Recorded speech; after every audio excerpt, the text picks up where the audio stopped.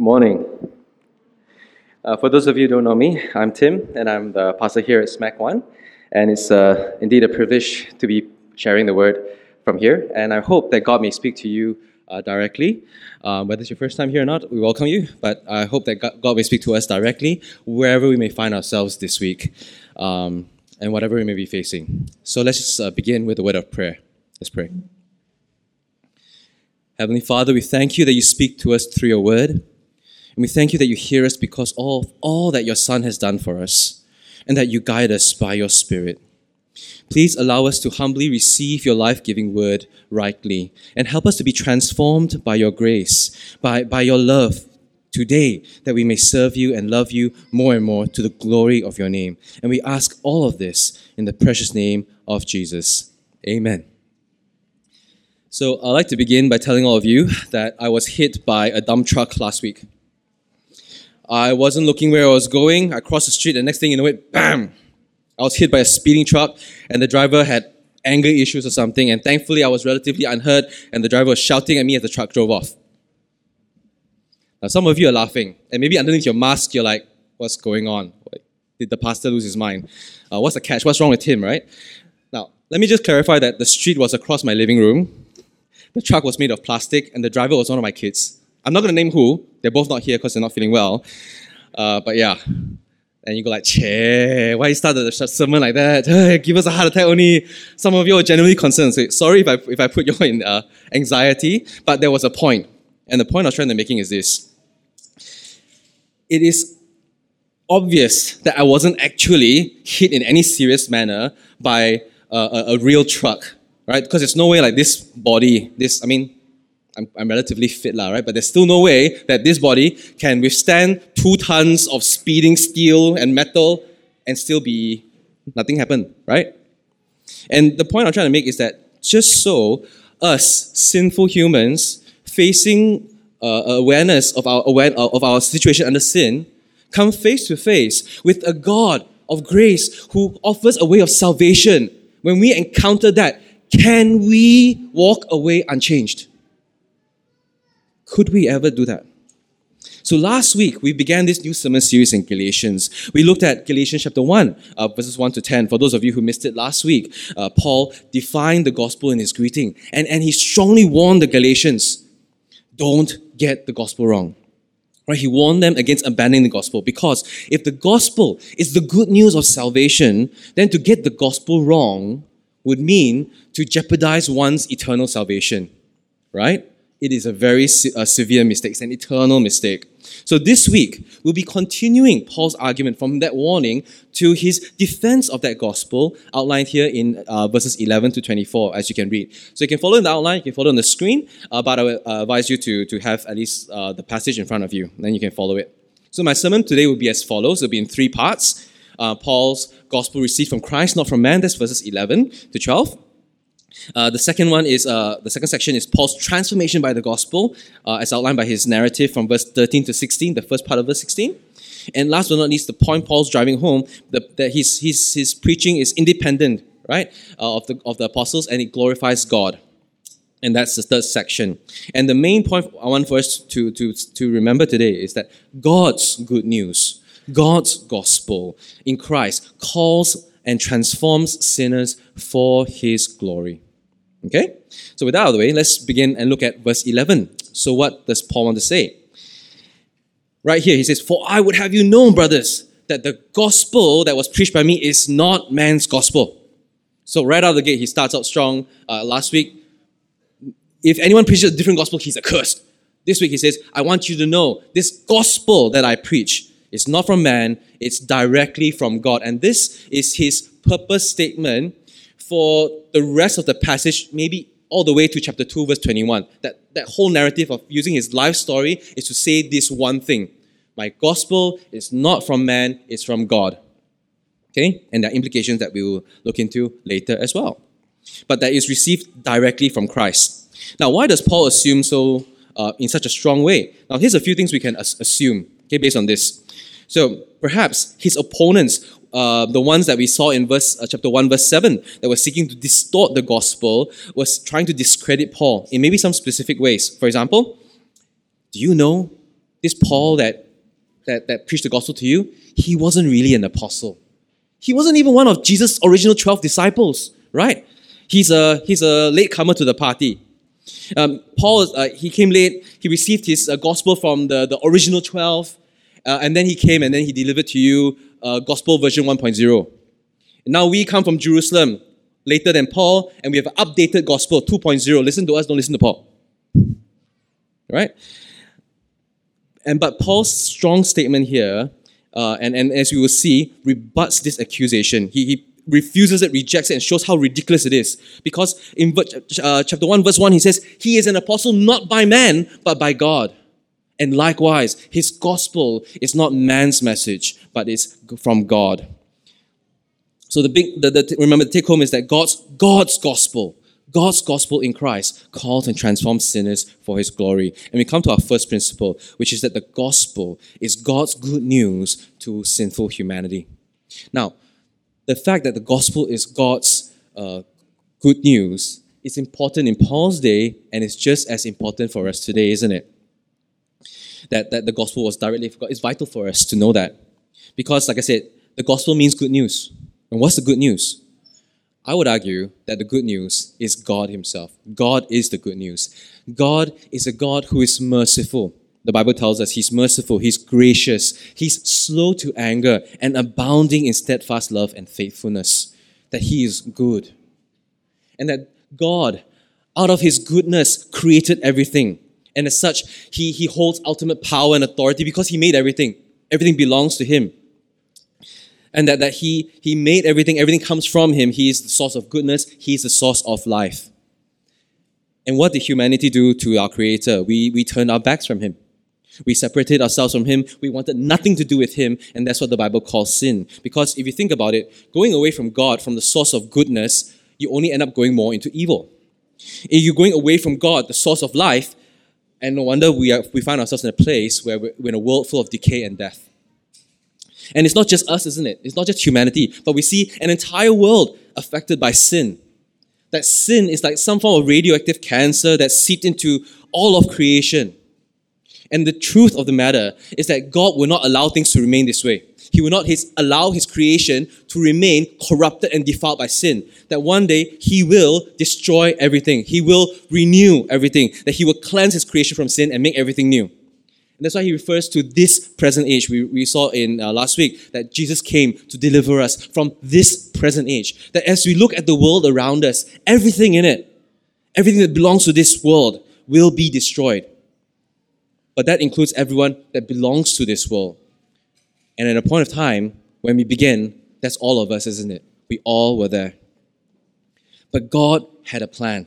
That he sent Jesus, God the Son, to earth. That Jesus, being fully God, united himself to humanity, becoming fully man, so that he could take on the full consequences of our sin, our shame, the guilt, and our death that we were waiting for, right? And he completely bore it on the cross. The perfect, sinless Son of God died the worst death possible on the cross. That by our faith in him, for those who believe in him, that our sin, the corruption that our sin so needs to be put to death, was united with his death on the cross and fully paid for, fully settled, nothing left. And therefore, the believer, in our faith in him, we are united when he was resurrected, when he rose again from the grave. We too are united with his resurrection. So, believers, when we are united by our faith in Christ, we have this glorious hope that this world is not the end. That we will raise again. That those who have passed on, though we may grieve for today, but we will see them again. There will be a resurrection where everything will be new. That we will be with Christ, ruling and reigning forever in a creation without sin. And we will be with God as we were meant to be in that loving fellowship forever. And that's the gospel. It's a gospel that tells us that that there's a possibility for us to have an eternity with God. As we were meant to, as we were made for. Without God, we are without hope. For those of us here who know this gospel message, this is not new. Where perhaps do we need to be reminded of how awesome God is? Maybe after time we take it for granted, And we need to be reminded again, we don't deserve this. But if you're here today with us, and this is the first time you're hearing this, we're just so excited that you're here with us, listening to this with us. And I earnestly hope and pray that you will let us know this is your first time hearing this and that you're intrigued that what's this guy talking about. Let us know by Connect card, stmarys.my/connect. And if you'd love for someone to explain more about what I'm talking about here. But above all, we really hope that you can know the one true God as revealed in the gospel and be transformed by Him, as we see Paul was transformed by Him in our next section. So moving on to verse 13 to the first part of verse 16, we see how Paul states that the gospel is not from man, but from God, using his life story. So how does he begin? In verse 13 and 14, Paul outlines how his life was before the gospel, how it's turned around. So what can we tell about Paul? What can we learn about Paul from verses 13 to 14?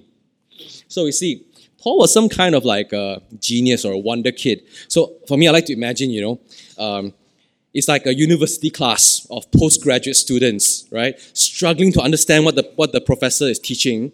And you have a 14-year-old Paul sitting in the front row just taking down notes and understanding everything. That's my imagination, right? But not just like, a capability to understand Judaism and the law, but that he describes himself as being very zealous, very passionate, right, for Judaism, for the traditions of his fathers. From Paul's perspective, these traditions were preserved for thousands of years across generations. They need to be kept pure, lest we fall away, right? They need to be preserved. And from Paul's point of view, all of a sudden comes this wild preacher from who knows where, this Galilee, this Jesus fella who's creating a riot. Crowds like to gather around him. And suddenly they're proclaiming that he is the Messiah.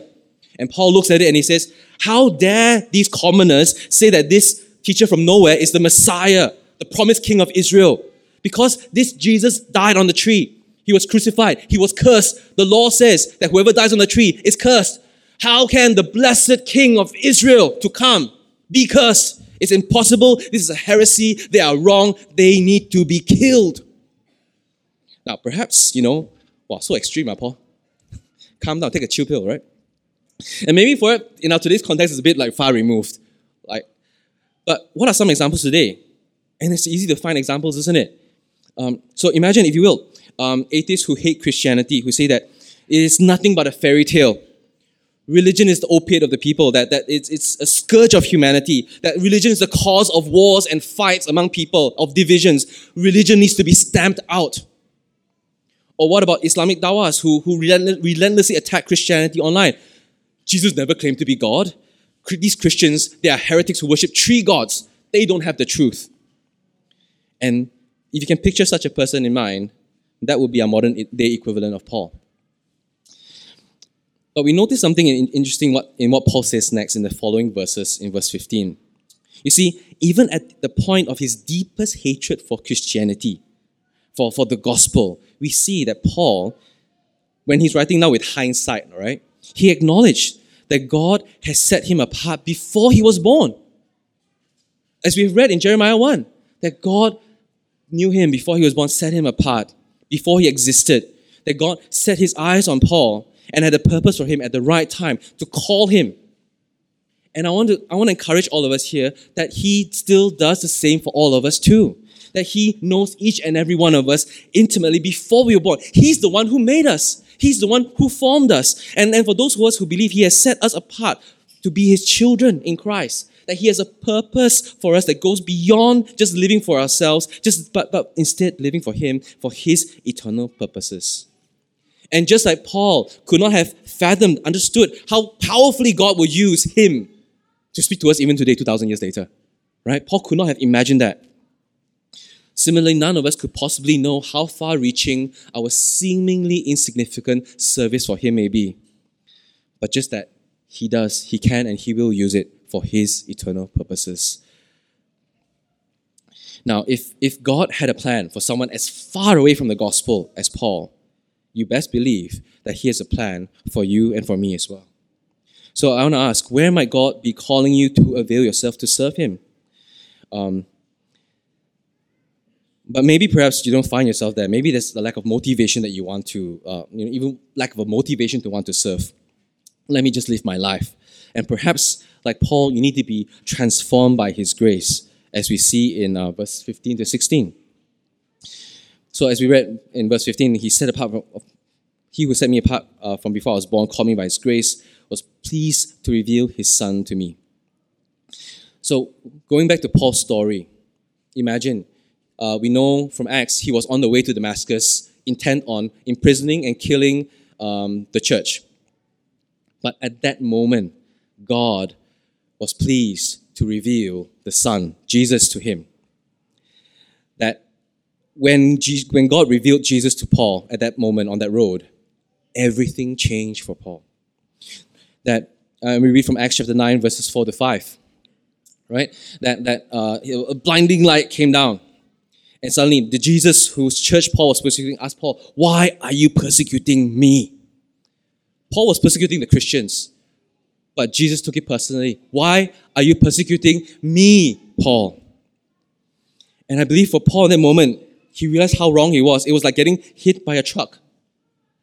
That nothing was to be the same for Paul anymore, because he has come face to face with the living, risen Jesus. That Jesus is the Messiah. That he is the Christ. That the traditions that he was so zealous for was not something that was meant to be frozen in place, kept and preserved, but it was meant to be pointing Paul towards believing in Christ.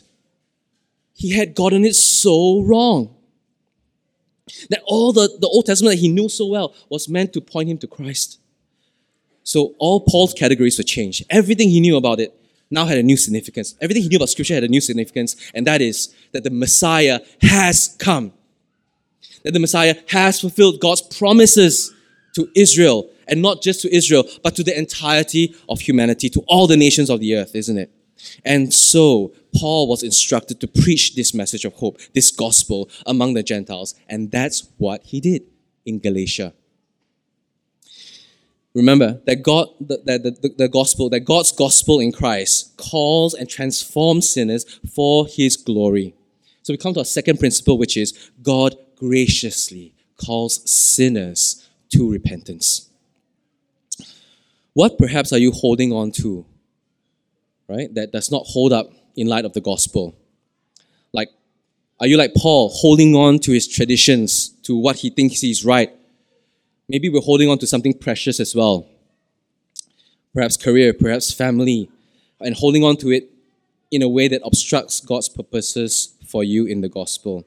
Now, please don't hear me trying to guilt trip you, all right? If that really is you, because as I'm saying this, it describes me as well. Because none of us really deserve to be saved, all right? We're saved by grace, and grace means undeserved favor. We don't deserve it. And we're saved by grace through faith, an action of trust. So, if we have strayed away, and not if, when we stray away, it is likely because we have allowed ourselves to forget about the wonders of God's grace, about how beautiful and how undeserved we were and how beautiful He is, that we've forgotten that somehow, and forgotten what it means to live by faith, by trusting in God moment by moment. We've gotten used to doing it ourselves and solving our problems ourselves. So it's not just to people who aren't believers yet, or even just new believers, but even seasoned, long-time believers like us. We need His grace. We need that reminder day by day, moment by moment, and we need to rejoice that God graciously calls undeserving sinners to repentance. And repentance is about a change of direction, isn't it? That to no longer go the way that we were originally heading, right? Which for all of us was going away from God, living for our priorities, living for our wants, our desires, our needs, selfishness. That is sin. And to turn towards God instead, to pursue Him, to seek Him, and desire to live for Him. Now, sometimes we slide back a bit. But what's important is that we stop going this way and turn around. No matter where you are, turn back to God. Where perhaps do we need to be appreciating His grace? And as I was reflecting on this, I don't know if this is your experience, but I wrote this down to describe it, the jumble of feelings I was feeling. Because, like, who am I, God, that you would love me, that you would bless me, that you would save me, because I'm nothing. I'm an insignificant pile of dust that will be here today, be blown away tomorrow, but you sent your Son to die on the cross for me. That you show me your love again and again, that no matter how much I fall, your grace is there to bring me back.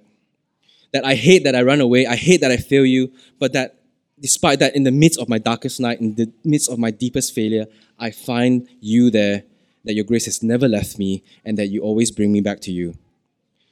I can't comprehend why you would love me so. I only know that you say that you do. So please help me to live for you, to give you the honor and praise that you deserve, and keep me by your grace, that somehow I may glorify you. That may be your response, that may not be. But as we see, Paul does that as well, that Paul's grace leads him to glorify God. And as I invite all of you to be thinking that way, as we see how that happens in our last section for the day, in verse 6, the rest of verse 16 to verse 24. That Paul's preaching glorifies God independently of the apostles.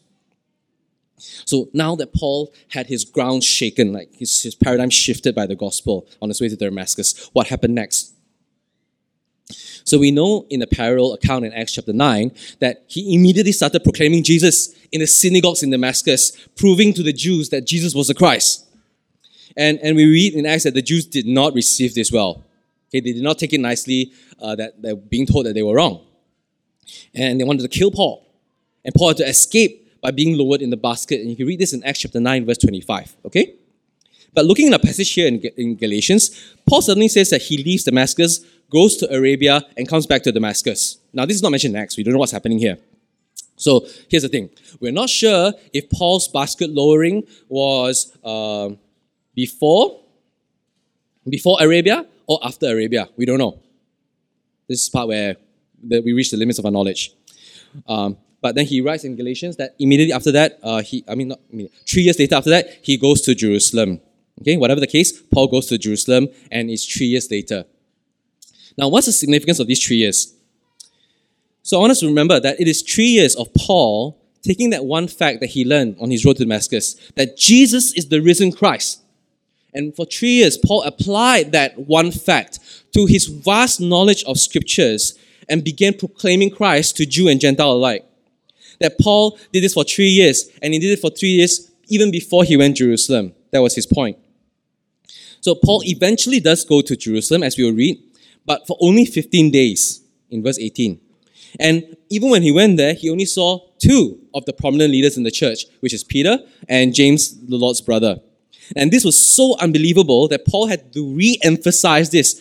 Really, okay? 15 days, just Peter and James, that's it. Really, I don't lie. Before God, I don't lie. Like, I swear I don't lie. That's verse 20. That he has to really emphasize it that way. And that after that short 15-day stay, he had to go away to the regions of Syria and Cilicia. Now, the main point is this, that Paul's gospel really was independent of Jerusalem, despite whatever his opponents might be trying to accuse. Now, from the map that I'll be showing up here, so we see Cilicia and Syria. That's not mentioned in Acts, right? But if you pull up is there a map there? Oh, there's no map. Oh, too bad. But yeah, but if you read in Acts, oh yeah, there it is, the map. There is a map. I know I put it in there, you see? I know, okay? Really one. Okay. So yeah, Paul goes from Jerusalem in the red in the corner. He goes up, if you follow the pink name, is Syria and Cilicia, right? You can ignore all the rest. Now, Cilicia is not mentioned in Acts. But in Acts 9, it does record that Paul left Jerusalem. He went to Caesarea and Tarsus. Now, you don't have Caesarea here. It's near Sidon and Tyre. But there is a place under Cilicia called Tarsus, right? That Tarsus is the capital city. Caesarea is the name of the region. Both are correct. So putting that together, we can firmly place this Jerusalem visit with the passage in Acts chapter 9, verses 26 to 32. So for those of you who love to match where the story is going, you can follow it there. Acts chapter 9, verses 26 to 32. Okay? And other things collaborate as well, because, for example, at this time of this Jerusalem visit, Paul was still unknown. He mentioned that he was unannounced to the churches at Judea, right? And in Acts, what do we see? The churches in Judea were scared of Paul. They legit thought that he was trying to pull a fast one on them. And Barnabas has to come in and say, no. Right? He's legit. He did change his mind. He is converted. He is a brother now. And that's what we see here, that the churches in Judea did not know Paul. So he came to Jerusalem, or the larger region of Judea, and he didn't go on a preaching tour, preaching circuit. Right? He didn't. He just went straight away, left the region. But even though he was just there for 15 days, the churches there did hear of Paul's conversion. They heard the news. Wow, this person who was once persecuting us is now preaching the faith he once tried to destroy. Now, it would be as if the atheist or the Dawa I mentioned just now became a Christian. The man whose life purpose was to attack and destroy and discredit Christianity suddenly turns around, becomes a Christian. What will be our response? I wonder. I hope it will be to glorify God who makes such transformation possible. And indeed, He has. Hasn't He? Right? Atheists and Muslim authorities have been coming and turning to Christ. And that is the God that we worship. That God's gospel in Christ calls and transforms sinners for His glory. And we come now to our last principle, which is God is glorified by gospel transformation. Now, it's always amazing when we have baptisms and we hear the baptism testimony. We hear of a life that was so far away from God as possibly can be. But yet, like Paul, they were graciously brought back to Him. That no one is too far gone to be saved. You may be thinking, if you only know what I did, if you only knew my history, like I should know better, I'm a Christian, but I still do these things. This is my past, this is my failures. You're right, because I don't know. I have no idea who you are or your past or your history inside your head. I don't know. But God does. And that there's no one too undeserving for His grace. In fact, the more undeserving the sinner, the richer His grace is displayed. That God is not flummoxed like, oh, what to do now, right? By our deepest failures, but rather our deepest failures only serve to show Him, like flex His power all the more. To God alone be the glory. Can I get an amen? Amen. Our God that's the kind of God that we have. That's the God of the gospel. And but what about us? Those of us who don't have a dramatic conversion like Paul. I didn't do drugs. I didn't have any to those then that's me, right? I would say that there remains room for gospel transformation as well. For those of us who were raised by Christian parents, who were taught at a young age in Sunday school or whatever to pray and have faith, have no history of major turning away, right? Maybe some naughty instances here and there, but no major dramatic instance of transformation like Paul, no 180-degree moments. Does it mean that people like us can't glorify God? No, absolutely not. Because we are all alike sinners and all need His grace in the same measure. So there's always room for gospel transformation. There's always room for God's grace, and there's always room to glorify God, even with our lives. So Paul's transformation was dramatic because it was instant. Like that one instant on the road to Damascus. But maybe that's not you. Maybe that same transformation may take 1 year, may take 5 years, 10 years. Like me, maybe I know I have a thick skull, so maybe it took longer than that, right? But the one thing for sure is that the gospel transforms. That transformation does happen. Because there is no way anyone that's truly aware of their sinfulness and truly comes face to face with the gospel and sees the salvation there offered, the gospel of grace, could ever walk away untransformed and unaffected, not unless their awareness of their sin or of the gospel was not actual, just as a toy truck is not actually a truck. God's good news in Christ calls and transforms sinners for His glory. And I pray that no matter if you're hearing this for the first time or you're hearing this for the umpteenth time, that the beauty of God's grace in the gospel would drive you to seek to live for His glory. Let us pray. Almighty God, You are perfect, You are holy and exalted in Your majesty, that there is no one like You, O God.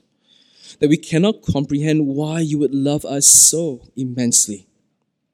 We certainly don't deserve it. But we do thank you for your grace revealed in your gospel. Help us, O Lord, not to take it for granted. Please keep us, remind us always of your grace so that we can live for you to the glory of your great name. And we ask this in the name of Jesus. Amen.